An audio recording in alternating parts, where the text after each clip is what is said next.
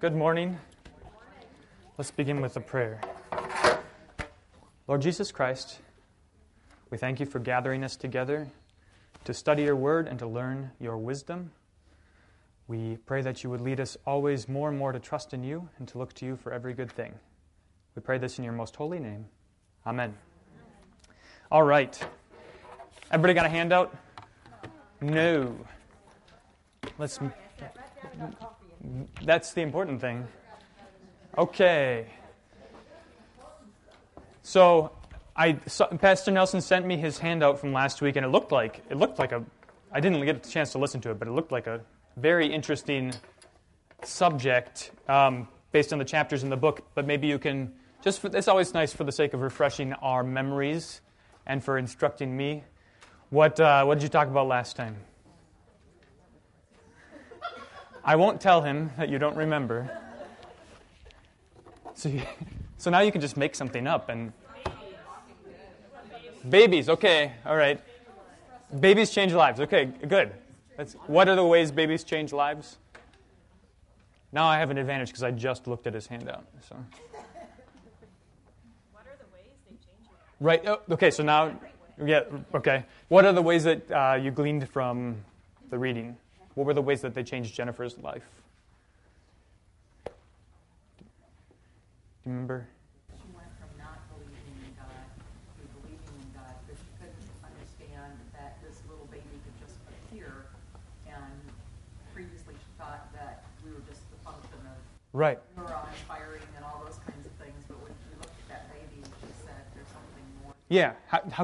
She had no explanation for why she cared so much about this little baby. I mean, she did sort of hint at one point. She said, "I suppose I could say that it's sort of the hormonal evolutionary biological response wanting me to, further the human race." But she didn't. She just didn't believe it, right? Because there was something more. It was a stronger sentiment than that. What else? What other ways? Made her crazy. Okay. How so? This is good. How so? What did she do that became irrational? Well, I've never had children, but still, the first child, you don't want it. Right. Nobody was allowed to hold the baby on the kitchen floor, 5 feet from the balcony window, right? So now, and this led her then to this point, a really kind of a turning point where she realized that she was praying, right? Do you remember this? It was this. There was no content specifically, I don't think, right? It was just sort of a silent prayer, but it was out of concern for her child, right? I heard a radio story one time, and the phrase that stuck with me was, it was while I was on vicarage. The fellow said, having a child is the biggest investment in a future that is completely out of your control. So there are lots of futures that you can control to some extent or another, but having a child is, you're saying at some point it's going to be completely out of your control. And so she was experiencing that trepidation, and it led her to pray because she cared. She cared about her child. Okay, anything else from last week? Any other? And I say she became and is becoming less self-aware. Good. Okay, now this is really important, and this will play a role as we go along in the book. At one point in, it's the next section. We won't get there. We'll wait till next week. All right. But yeah, you're right. Because she's becoming less self-absorbed. She's thinking about not her future only, but her child's future. Jan. She stumbled across the book called The Case for Jesus. Right. Yeah. And somehow her curiosity is piqued. She assumed that it was going to be a disappointment, but when she opened it up, she found it. She couldn't put it down, right? So in some ways, and I think that this is part of her whole argumentation, is she discovered that what she experienced as a child is again occurring now that she has a child. This sense of the purposelessness, meaninglessness of life if death is the end, and it creates this vacuum, this void in her life, and so in a sense, this book, The Case for Christ, or A Case for Christianity, Case for Christ, fills, it just gets sucked right into that vacuum, and so she's open to considering it. Marilyn. Well, the interesting thing, when she was an atheist, I mean, she didn't really even think about it. She didn't go up to anybody and say, I'm an atheist. Right. She had this book. She wanted people to notice. Yeah. She was reading this book that she was like borderline Christian. Yeah. And she thought everybody would want to talk about Christianity. And nobody could have cared. Yeah, the scene in where is it? Is they're in Mexico or something like that, and the busboy's like, "You've been here since breakfast. I don't care what you read." Right. Yeah. Right. Okay, let's move on to this week's chapters. Chapters 12 through 14. Now, I wrote this handout, and when I write handouts, they always end up looking more like lecture outlines from seminary than I want. So I don't want that to be the case today. These questions are not, I'm not trying to box us in. So that means what I want to do is begin with the story, and I want you to tell me what the turning points, what stands out to you. What are the things that really struck you from this week's reading? If you can sort of separate this week's reading from other weeks. Jan. The isolation that she was feeling, even though she was living in her mother's house. Right. Because her husband was still trying to get them moved out of the condo and stuff into the storage closet, and he was working 14 hours a day trying to get their business going, and all she had was this little kid, and you can't do adult conversations with a little kid. Right. It just doesn't work. Right. And she also, she expressed at one point how she had millions of thoughts about what she was reading as well, and she had nobody to talk to. Yeah. And the couple of people that she might have found would have cared less. Right.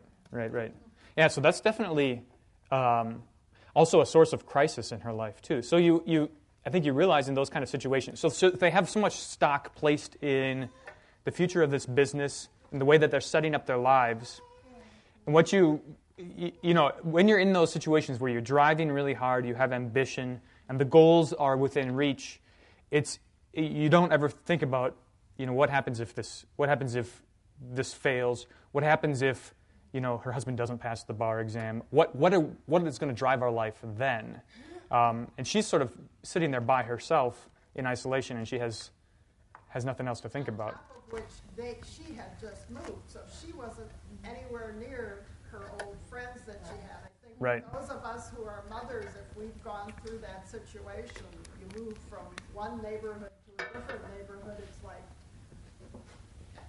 especially if you move a few miles away, and way back when we used to only be a one-car family. That's not something that you find these days anymore, hardly, but, Yeah. You were stuck. Sure. So generally speaking, the circumstances are really setting her up for trying to figure things out, right? They're conducive to whatever is going to happen next. What else? What are the other turning points? What other things are going on in the... When you have it down here, Now you're cheating. You have to... well, no, but that you're at, it is kind of pretty. She was talking about. We've been out here. I want a night off. I want to go out. Right. I want to go back to my old life. Yes. Okay. But at the same time, even when she's going to, that's the old life, or that's a different me. And she's Yeah. in this swirl of figuring things out. Right. And now, so this is important, and this is the answer to the first question there under chapter 12. I think she's always operating with this presupposition that where she's headed is where her life was before. That's what she wants. She wants to get back to that. And we'll find out later, I think. I haven't finished the book. We'll find out later that there are real challenges to that, right? But I want to talk about that a little bit. So let's think about this chapter 12 here for a second. If you have any other important things that come up, let me know. But these are the things that stood out to me. So in chapter 12, she and her husband go to this restaurant, and Clifford Antone is there. I don't know. Is that name familiar to any of you? No? I tried to look him up. I looked him up. He looks like Jim Belushi. Not what I expected. I tried to find some of his music, but I couldn't. There wasn't any on Spotify. No, he's not. Yeah. His associates, Lou Rawls and the other one I mentioned, are Yeah. Right. real. Yeah. So it was. So anyway, that's neither here nor there. But they have this conversation, and this quotation from the conversation really struck me. Clifford is talking about his life. You know, he's been in jail, he's in prison for drugs, and this is what he says about his life. He says, "My life has always been one way up to this point, and now it's like I'm starting over, trying to do it right this time. It's not always easy, is it? You try to make changes and everything gets tough. Sometimes you lose things like friends." And this really resonates with Jennifer. She says maybe it's the margarita, but she starts tearing up. So what I want to ask is what kind of change is she thinking about here? What kind of change is she considering that isn't easy? How does this relate to her in her present frame of mind? I think part of it, she's losing friends Sure. or acquaintances.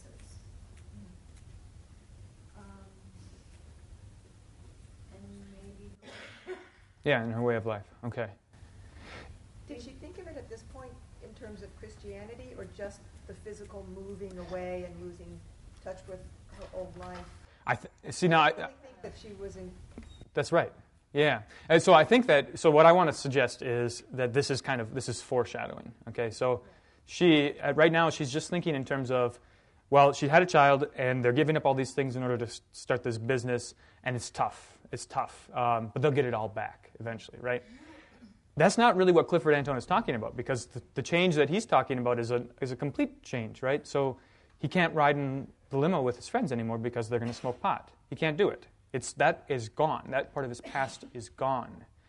So now I haven't gotten much further. I haven't gotten further in the book than this section. So I'm guessing here, but I suspect that we're going to find out that other changes are involved in her life when she becomes a Christian. So the next question is, and this is really a broad question, what kind of changes in the terms that Clifford is talking about, what kind of changes are involved in becoming a Christian?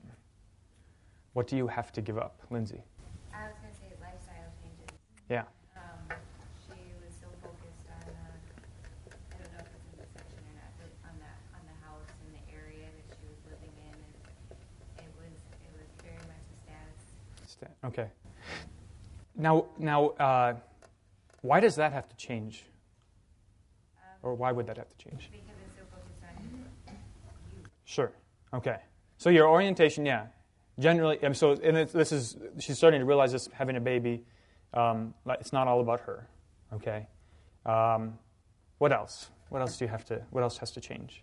well, and again, it's with the lifestyle. At dinner, they're talking about let's have a party again. Right.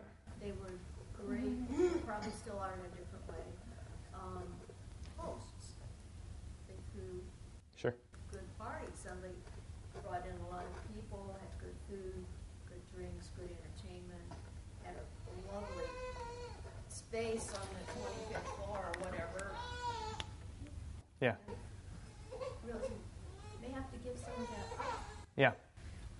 Yeah, and again, and so now this is important. The reason is not because partying is bad or because having a nice house or status. None of those things are bad, right? And this is why I think it is kind of deceptive. So what she has to give up is her way of thinking about herself, right? That was her identity. Yeah. Right. Yeah, and I think that identity was partly that experience she had when in the quarry or whatever that was, where she suddenly realized that life was meaningless, and the only way I could be happy is to just flood myself with Right. wonderful experiences. Right. In a sense, okay, so try this on. She concluded and practiced in her life the thought that life will be meaningful if I make it all about me, right? If I fill it with all these experiences that are just about me. So finding happiness, experiencing these joys, I'm going to drive my life towards this purpose. We're going to aim for success. We're going to, now it is interesting. Her husband makes a comment about doing business that really helps people, but in a sense, you can still do, business that really helps people for selfish purposes, right? So that you can pat your back on the back. Oh, great, I'm successful and I'm helping people. I got, I'm doing great. Okay, so the void that's created, she can fill by thinking about only herself. When you become a Christian, you discover that it's not about you at all, or your life is not about you at all. It's about living for God and your neighbor. Right? It's completely different. Okay, Jeanette. Well, and she was always in control. Yeah. She's transitioning to letting go of some control and trusting. Yes. in the Lord. Right. And this is one of the most challenging things about the world is that I don't know. I won't give a percentage, but very often it feels like you are you're the cause of the outcomes in your life, right? So you go to the right school, you take the right classes, you interview for the right job, you have the right internship. I mean, this is what I was taught growing up. You make these smart choices, and everything's going to pan out for you. And that's true even on a smaller scale, right? So you shop organic, you're going to be healthier.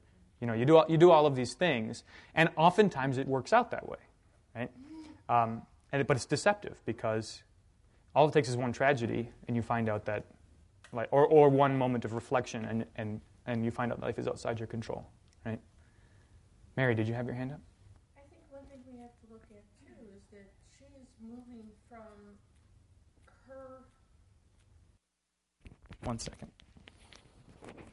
One of the responses was a letter from a pastor, and she was really surprised by the letter because it wasn't like all the other letters. He wasn't judging her, wasn't trying to convert her. He was, in a sense, just befriending her. Well, the long story short is they have this friendly, neighborly relationship for the course of the next 2 years, and she becomes a Christian. She marries a man. She has a family. She stops teaching, in the lesbian studies at the university. What I wanted to share with you is part of an interview that she had on a radio program. She got a lot of publicity, as would be expected, because she was a big hitter in her field. And she shared this interview, and in the course of the interview, she talked a little bit about what she had to give up becoming a Christian. And it's things you might expect, but she's very insightful and reveals a lot of other things too. So this is what was prompted by Clifford Antone's comment. Let me play this for you. It's about 6 minutes long. I think you'll find it insightful. If not, don't tell me. A lot of churches on the outside This is the host of the show. look like they're for clean living types, as you put it, not for people with messed up lives. But you didn't find that in this particular church, where you saw there were others struggling with their sins, and that was a comfort to you say. It was. And, I did not find a perfect church, but I found a church where, as an outsider, when I realized people were praying for me, that made me uncomfortable because it felt like I was being objectified in a particular sin formation, and I didn't like that. But one of the realities is if you pray for somebody for years, you love that person. Prayer has a way. The Lord works with our prayers in such a way that create in our hearts a love for the very people we're most threatened by. And so when I did walk through the doors of that church, I found friends I hadn't met yet. And I also found people who were not threatened by my candid and direct questions, but instead people who themselves had been searching the Scriptures for the very same answers that I was. They were obviously much further along the journey. And I remember at one point confronting just the reality that if I were to become a Christian, I would need to give up my girlfriend, right? This is it. And I remember saying to Ken, this is so unfair. What does everybody else have to give up? And Ken saying, well, I don't know. Why don't you go ask them? Oh, that's great. And so the researcher, the candid New Yorker researcher, and we just can't imagine this, walking around a Reformed church. Okay, I got to give up the girlfriend. What do you have to give up? Right? And it was amazing. People answered my question, and they answered it in such a way that I realized that, you know what? True believers have to give up everything. Everything. I met people who had buried children, more than one, and whose faith was still strong and still vital.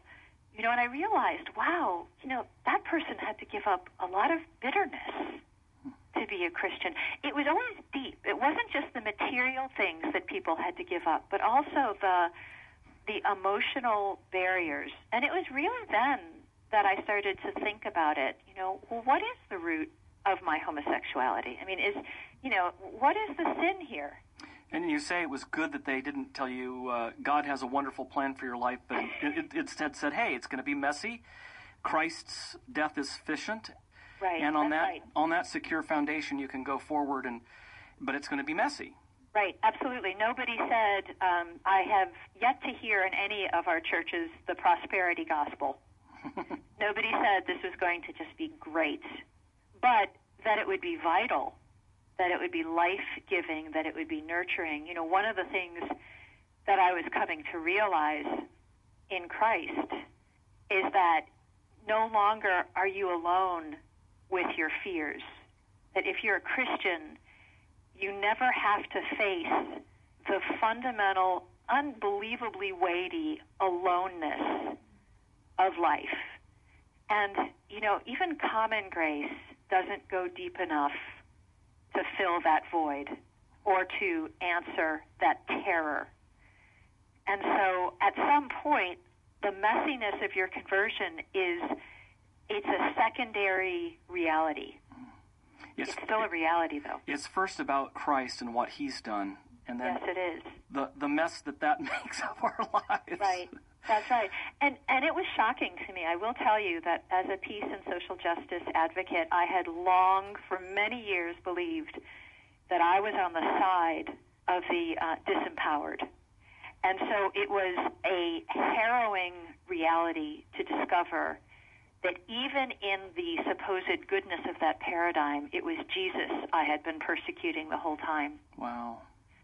And then, after I became a believer, that even became more of an undoing, because it wasn't just Jesus, right? It was my Jesus, my Lord, my Savior, my friend, my King, my Redeemer.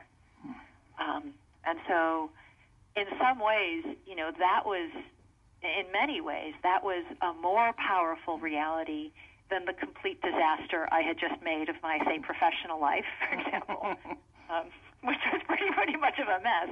I can imagine. But, part of why I wrote Secret Thoughts was I wanted to capture the inner landscape of conversion and the inner landscape of the Christian life, because that's the real part for Christians. All right, I'll stop it there. That interview is about 45 minutes. There's just for the sake of interest, if you, there's a lot of really good stuff there. Holly. I found it interesting.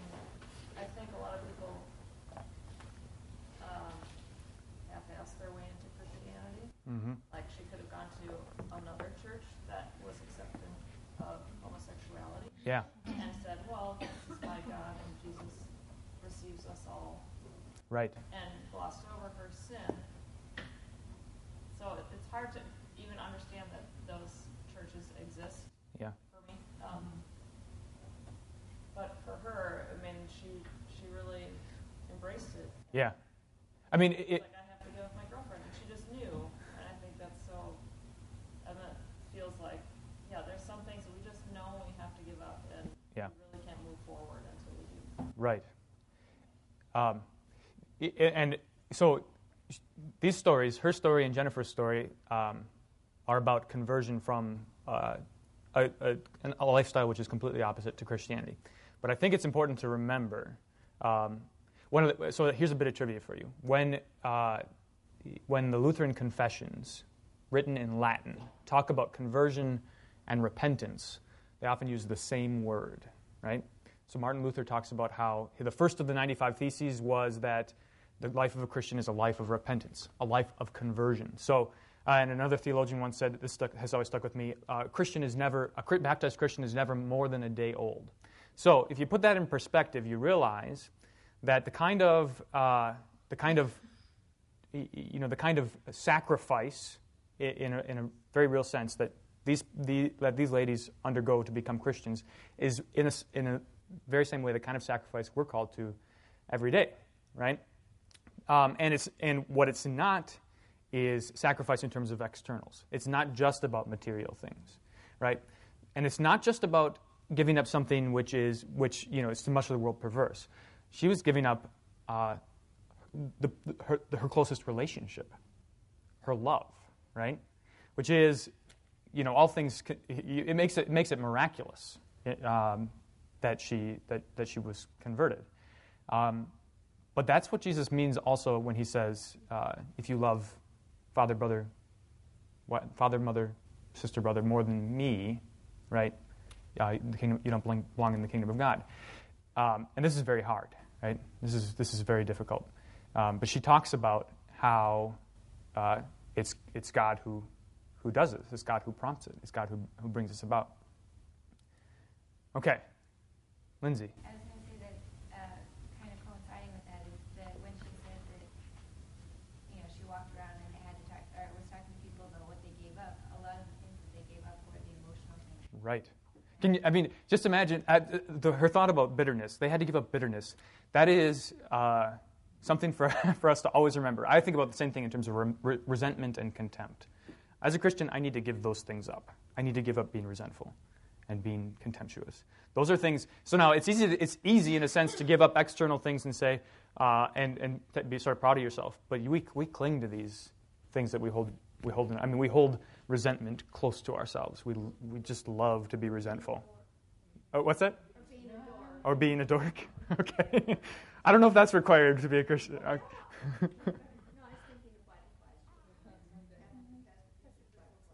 Oh, okay. I got to do my homework. Mary. Also, when you hold on to that resentment, you become a victim. Yeah, right? And who in this room wants to be a victim? Right. Nobody. Yeah.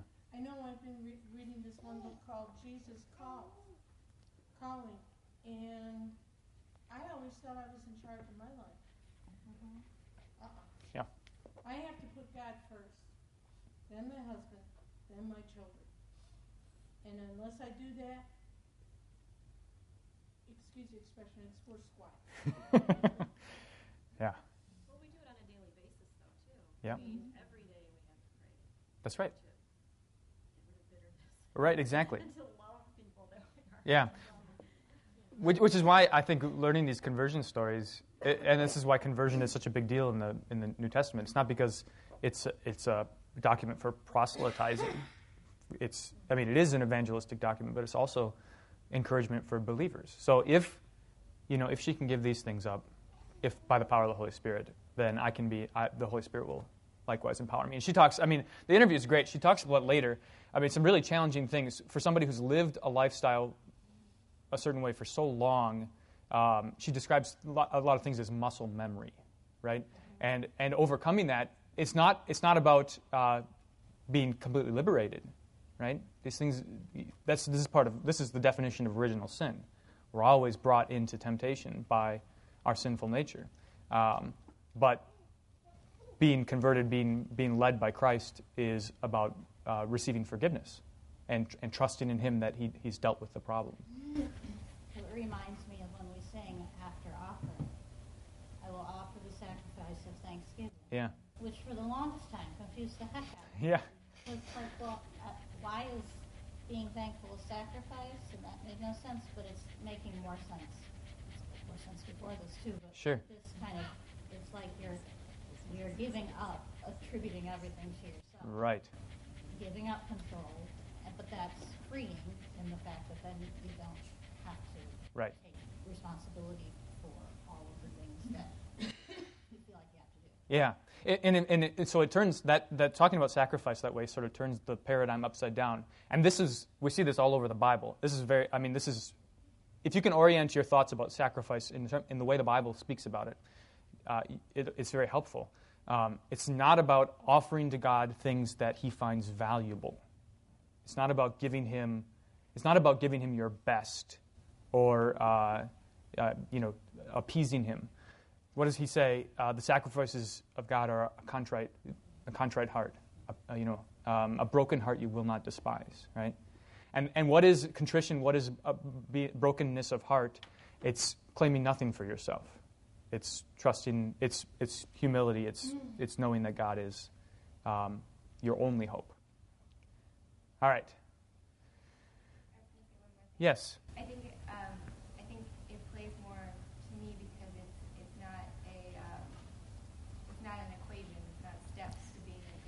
Right. Yes. You know, it plays to the underlying emotion of it. Right.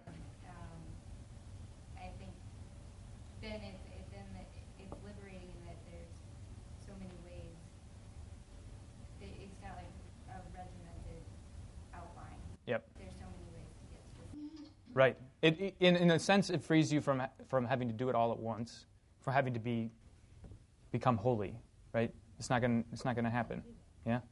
And it also because there's no set of steps where you can measure progress. It also helps you. I mean, so it also because there's no like okay, I've reached level 5, I've reached level 6 now. It makes you come back to the obvious abundant sources of grace that we have, right? So this is why we return to the Eucharist all the time, because we need the same thing now that we needed at the beginning, right? It's always the same thing, and you know, reliance on that is if you're going to measure progress, that's what it is, right? It's have I come back to what I needed before, you know? Okay, Donna. I missed the first part of her comment, but she said it was Jesus I was persecuted. Yeah. Do you recall what the first part of that statement was? I don't. I felt like she was like She was doing good. Yeah, that's right. Social justice. She was this advocate. Yeah, I mean, in her description of what she does. she was discriminated against. Right. Right. Yeah. I mean, they did all of these charitable things or all of these social justice things. Like they ran just for her partner was an animal lover, so they ran a rehabilitation center for abused and abandoned golden retrievers. But that's not the big deal. She says their houses they had two, were hubs of intellectual and activist work. We support a lot of causes: AIDS, health care, children's literacy, sexual abuse healing, and disability activism. So, like, now, and so to come to the realization that your life's work has been all wrong-headed, I mean, that is stark. But again, it's nothing different from what we're called to, right? Every day, because we discover all the time that we're doing things that we consider to be good, but calling something good which God doesn't call good is to do things backwards. Okay. In that, go ahead, Mary. One thing I felt in the 7 years I've been here is all the love that you give me. And there's a special person here that has given me kind of like the shining light. You know, with being retired and after 23 years of being a teacher, yes, Elizabeth, she told me something that was so inspirational to me that now I'm going to be looking at Mary. I'm not going to be looking at lesson plans. I'm not going to look at administrative visits. I'm not going to be dealing with parent conferences. And it has opened my eyes. It's amazing how one person can say one thing to you. And I love this book called God Winks.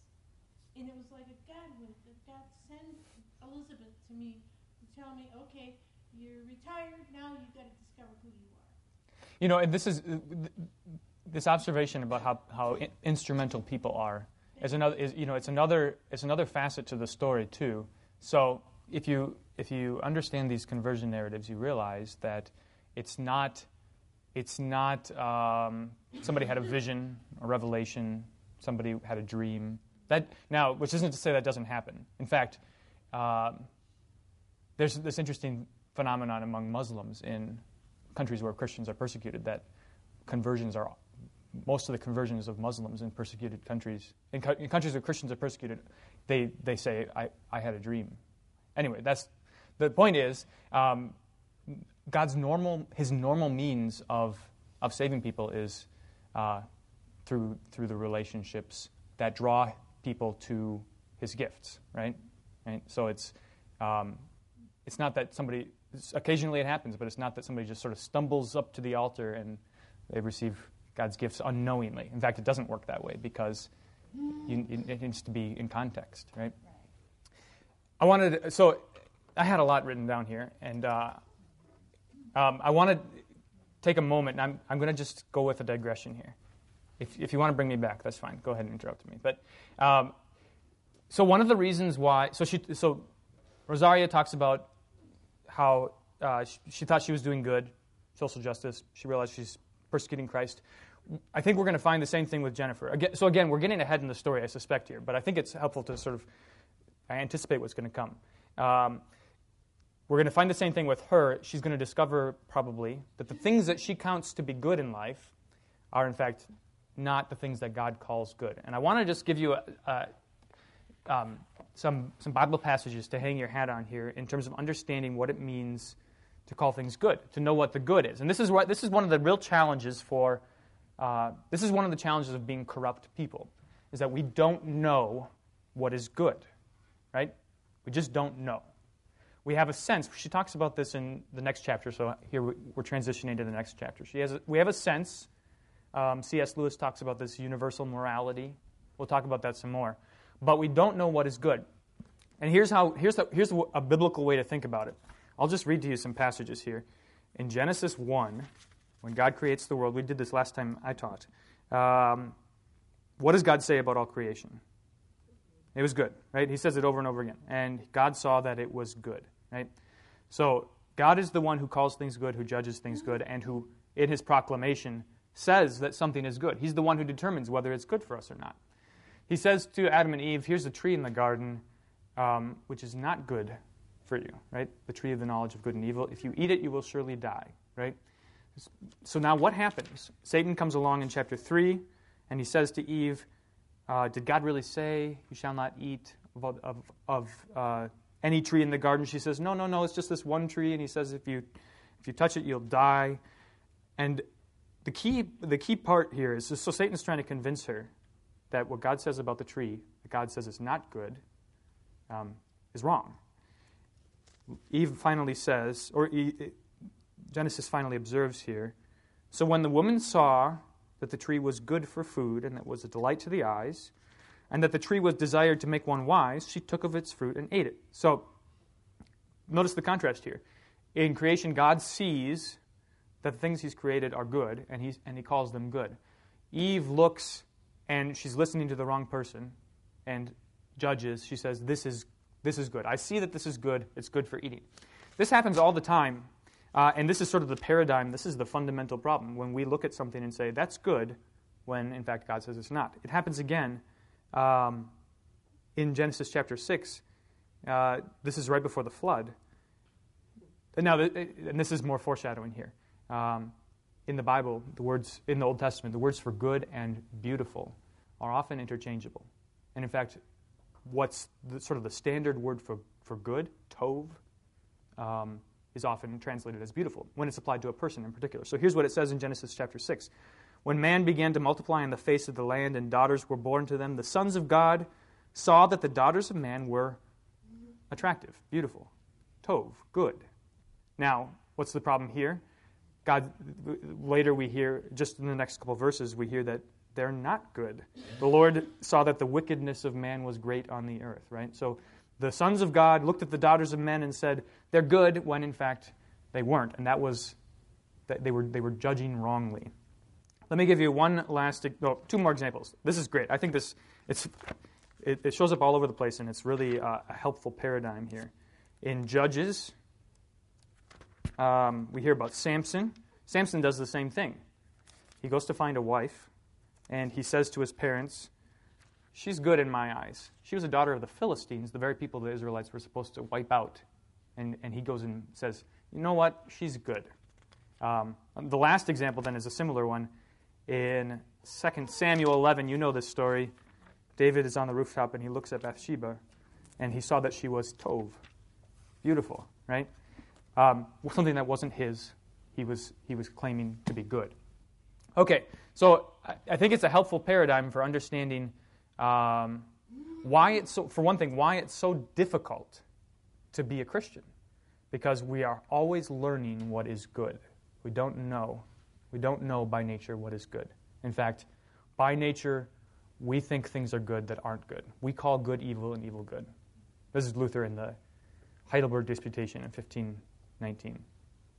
The original sin is that we call things good that are evil and evil good. And that makes you a theologian. It makes you a theologian of glory as opposed to a theologian of the cross. Now, okay, I'm getting way out of hand here. Okay, let's get back to the book. All right. Any questions? Does that make sense? All right. Let's look at chapter 13 for a second here. And maybe it's just to stick to the script because I can get way out of control. Why is Jennifer so engaged by C.S. Lewis? Nancy. I think it's partly because she had been pretty much instilled in her by her father. She should always be rational and think things through. And Lewis laid out an argument that was very clear, rational, and could really appeal to her. Right. Absolutely. Yeah. And he also was an atheist. That's right. He had undergone a similar conversion, right? Yeah. He was like well educated. That's right. He wasn't some. Right. Yeah. Rosaria Butterfield, Champagne Butterfield. Rosaria talks about something similar. She's an English professor, and she talks about how she assumed that all Christians were bad readers, which is when you hear the way Christians often use the Bible, it makes sense, right? It's so. I mean, and the reasons for this are actually pretty obvious. When you take the Bible to be an authority, it's easy to just say, well, look, here's this authoritative passage. Bam, case closed. Well, from somebody who doesn't take the Bible to be authoritative, that doesn't carry any weight at all, right? You have to be able to be a good reader, be intellectual. You have to be able to speak clearly and in a rational way. And C.S. Lewis does this. I don't know if you've ever read Mere Christianity. It's very compelling, right? He makes these arguments that are very compelling arguments. What was the main the argument here that she's most attracted by? Right. Everyone knows that there's evil and there's good. Right. So then she can bridge to. Right. That's right. Yeah. Everybody knows. So everybody knows that there is such a thing as good and evil. And in fact, moral philosophers observe and anthropologists observe that across cultures, the fundamental moral principles are pretty uniform. So, for instance, there's no such thing as a culture which is founded on the principle that lying is okay, right? It just doesn't work, or that theft is okay, or even that murder is okay. I mean, now we push the boundaries of that all the time, but at the very least, what C.S. Lewis observes is that people always try to justify their position, that in terms of some higher standard. So if you're going to say that killing somebody is not murder, you always have to say, well, it was in self-defense, right? You don't just say it's okay to kill people. You say, I was doing it out of self-defense. And so therefore, there you're justifying your position. You're holding it to a higher standard. Does that make sense? Does that argument make sense? Here's the summary I have here. Lewis writes, the moment you say that one set of it's another facet to the argument. The moment that you say that one set of moral ideas can be better than another, you are in fact measuring them both by a standard, saying that one of them conforms to that standard more nearly than the other. So we have this universal principle, this universal standard, which everybody appeals to. Now, one of the tricky questions is and I write it here, the third question, what does his argument show, and how does it relate to Jesus? This is where things get maybe a little bit messier. How does a universal moral principle relate to Jesus? Well, it's very rigid. You either conform or you don't conform. Sure. Whereas Jesus says this is the right way, but I forgive you when you don't. Right. Okay. So absolutely. So there's a lot there. So it's objective. It's rigid. It's objective. It's absolute. And it's just. So there's no. So either you're in or you're out, right? Either you got it or you don't. Now Jesus comes along and breaks the mold by forgiving sins, and by having mercy and love trump justice, right? So in a very real sense, you can't get to Jesus through a universal moral principle, right?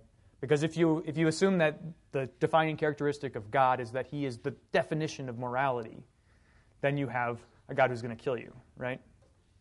And this is the way religion, self-made religions have always worked. So this is why sacrifices are offered to God to appease him, because you just hope that God is going to let you go on this one, right? Because you know that you've done something wrong. Okay, so it doesn't get you to Jesus, but what it does do is it sort of debunks the argument that Christianity is irrational, that believing in God is irrational, or that believing in a moral absolute, moral objectivity is irrational. Nobody can consistently hold that position, that there are no moral absolutes. Nobody could justify their life if they held to no such thing as morality. So now I want to. Lewis talks about morality in particular, but are there other? I think this is interesting to consider. Are there other universals which we can appeal to in the same way? So not everybody's concerned immediately about right and wrong, but there may be other universals that we can appeal to. What might there be? What do you think?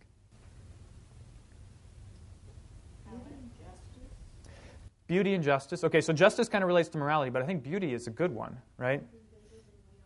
Okay. Yeah, transcendence.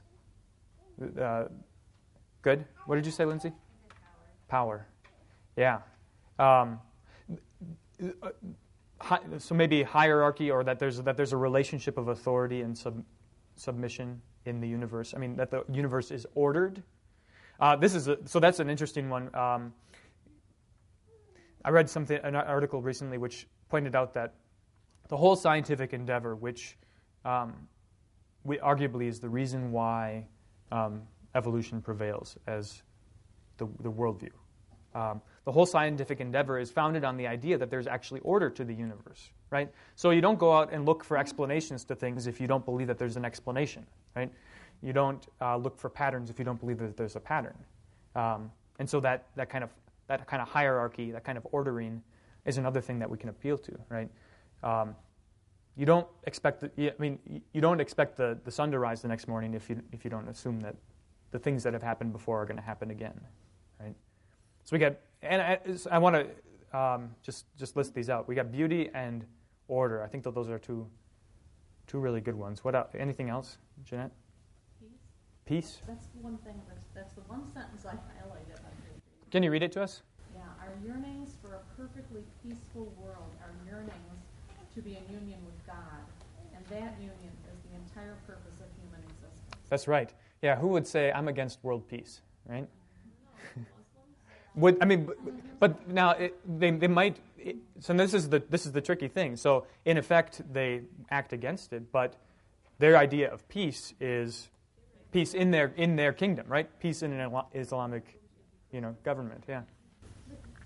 What struck me with Jennifer later on in the same chapter, she starts thinking of the Apaches and the settlers, and at the end realizing that she is thinking of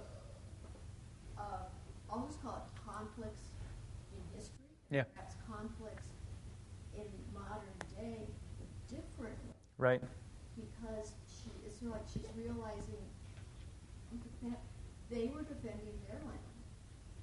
Settlers were saying, that. Yeah.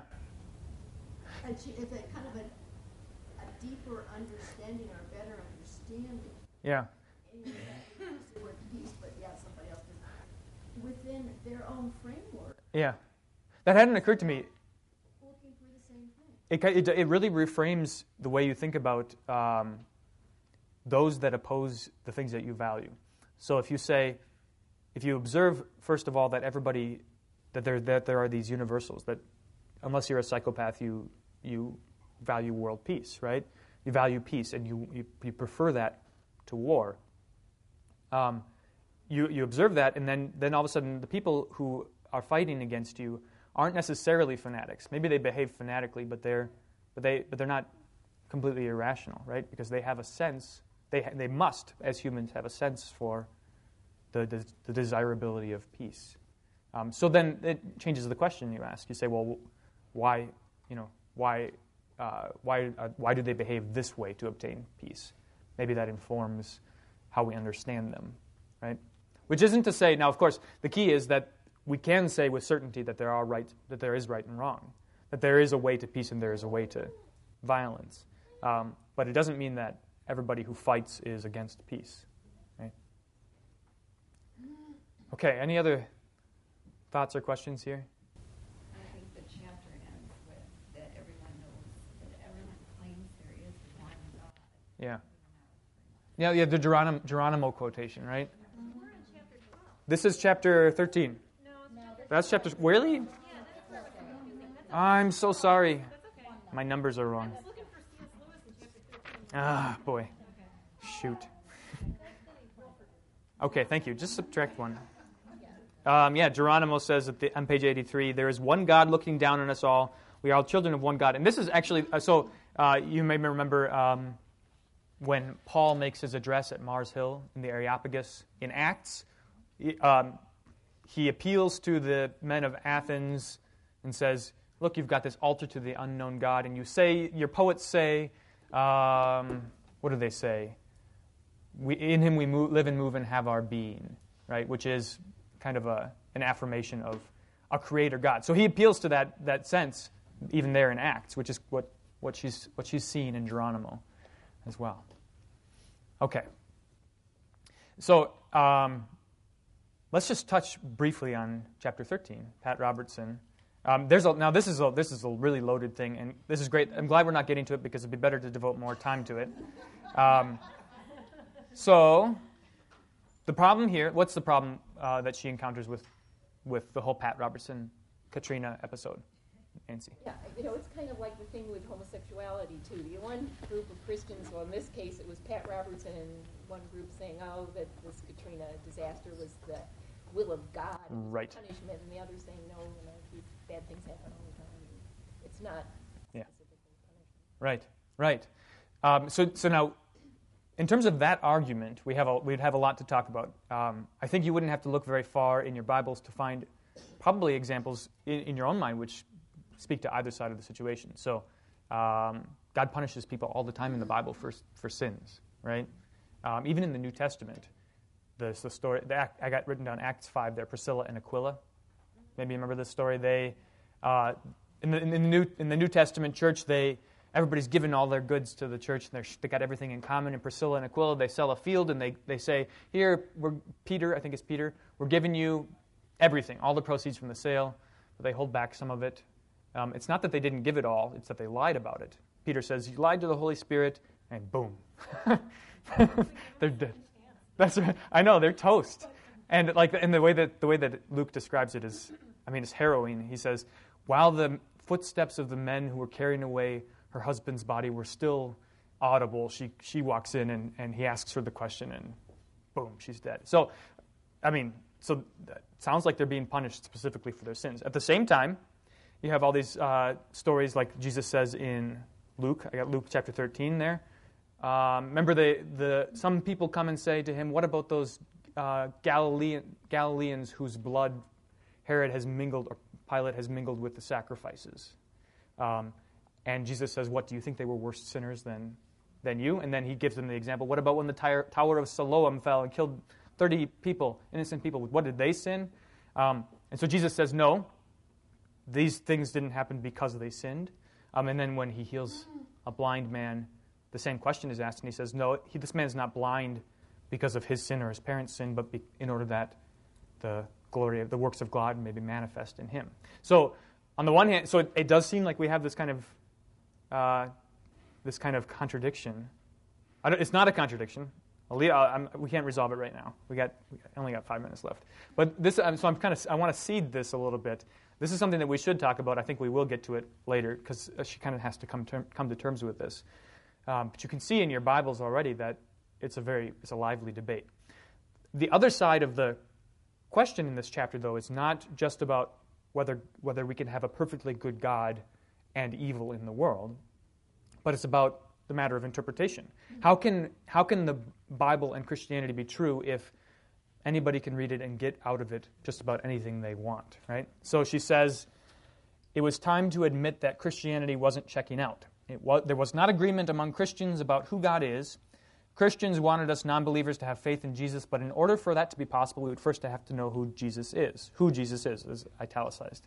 And at this point, she doesn't see any resolution to this. And I wanted to share one anecdote with you, which kind of, I think, relieves a little bit of the trauma here, a little bit of the crisis.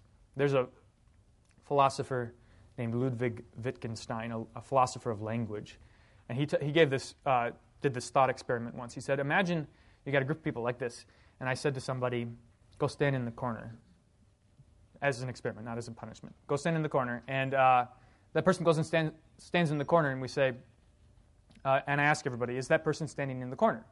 And you'd all say, well, yeah, they're standing in the corner. So now I'm going to put down a piece of tape where that person is standing, and then I ask them to step over the line, and I say, well, are they still standing in the corner, right? And there might be, probably still agree, put down another piece of tape, step further and further into the center of the room.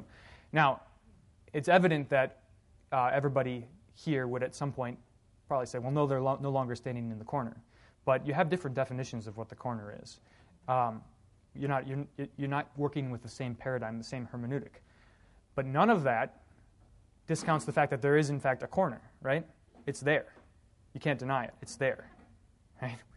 Just because you have disagreement, just because you're not all on the same page about how you should read it, doesn't mean that it's not there. Which raises the question then of, how do you read the Bible? How do you decide where the corner is? And that's a trickier question, but the answer is Jesus. I'll just say that. You read the Bible through the lens of Jesus, right? Which does present some challenges for interpretation along the way, and people use Jesus to their advantage all the time when it's not acceptable. Anyways, so maybe I'm doing more damage than good by seeding all of this right now, but we'll talk about this another time. But this is what comes up in chapter 14. Do you have any questions? Anything else you want to comment on here? Any other thoughts? Did that example make sense? Okay, all right. And this is raised all the time, right? This objection to Christianity. Got all these denominations, nobody agrees. It can't possibly be true? Well, people disagree about all the things all the time, and that doesn't mean that there's no such thing as truth. All right. Let's pray. Lord, remember us in your kingdom and teach us to pray. Our Father, who art in heaven, hallowed be thy name. Thy kingdom come, thy will be done, on earth as it is in heaven. Give us this day our daily bread, and forgive us our trespasses, as we forgive those who trespass against us. And lead us not into temptation, but deliver us from evil. For thine is the kingdom, and the power, and the glory, forever and ever. Amen.